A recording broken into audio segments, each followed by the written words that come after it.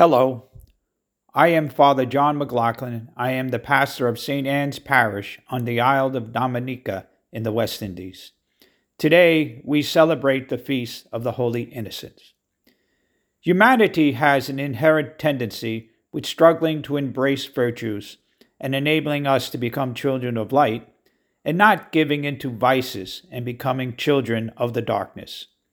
As we journey through life, all of us are striving to become saint-like, as we desire to live a virtuous life while dealing with our own inadequacies and woundedness and sinfulness.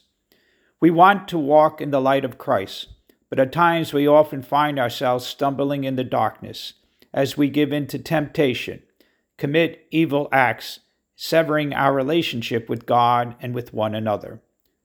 Today's scripture readings remind us of our constant struggle of being burdened with that inclination to sin, walking in darkness, and not being a child of the light. In today's first reading, the author of 1 John tells us that God is light, and as God's children, we are called to reflect that light in our world. We know how challenging this can be as we are prone to sin, but all is not lost. The author reminds us that even if we do sin, there is still hope, healing, forgiveness, and redemption. The author also tells us that if we face the truth and admit and acknowledge our sins and failings, then our faithful, loving, just, and merciful God will forgive our transgressions. Our God is not so concerned about the number of our sins or the type of our sins, but rather our God is more concerned that we have enough humility to admit that we need God's grace to help us to heal ourselves.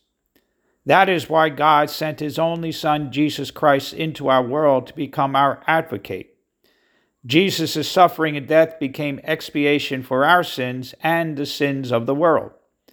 Therefore, if we seek reconciliation with God and one another, then we will no longer walk in the darkness, but rather we will once again become a child of the light.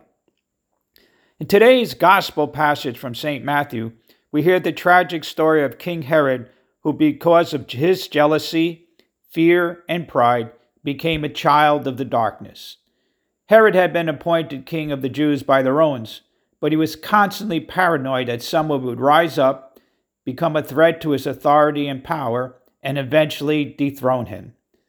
The evangelist Matthew tells us that when Herod heard from the Magi that a new king of the Jews had been born, he became greatly troubled and distressed. Herod sent the Magi back to find this new king and report back to him the precise information about the child king and his location.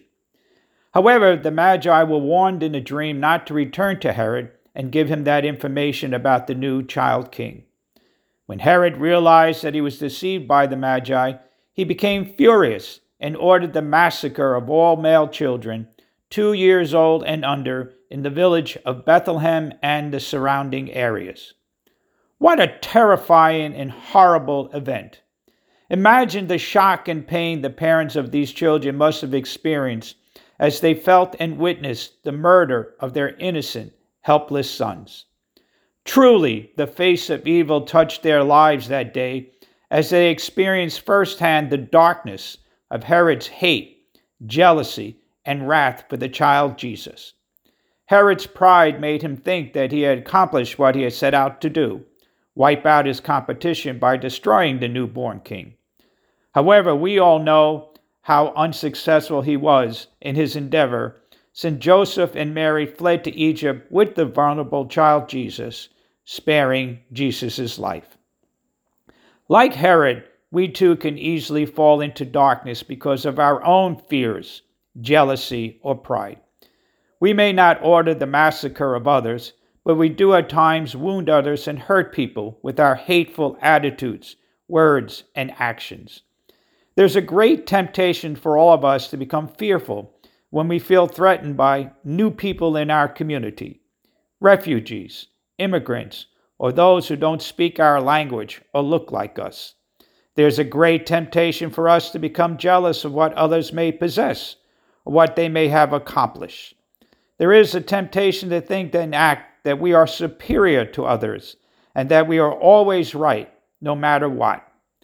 At times, we refuse to become humble and accept correction from others, since their opinions, thoughts, and words don't matter, as we truly believe they are inferior to us. When we give in to these fears, jealousies, and when we remain prideful, we place ourselves into darkness and stop becoming children of the light. My sisters and brothers, as we celebrate today's feast and remember the holy innocents who tragically died, let us take the opportunity once again to acknowledge the sacredness of every human person, from conception to natural death, and recognize that all lives matter. Our God has created all of us in God's likeness and image, and has filled us with the gifts of His love, blessings, and grace. In doing so, God empowered all of us to become children of the light. As we continue the celebration of our Christmas season, let us strive to become better children, letting our light shine by sharing our joy, peace, love, and generosity with all those we meet. God bless you.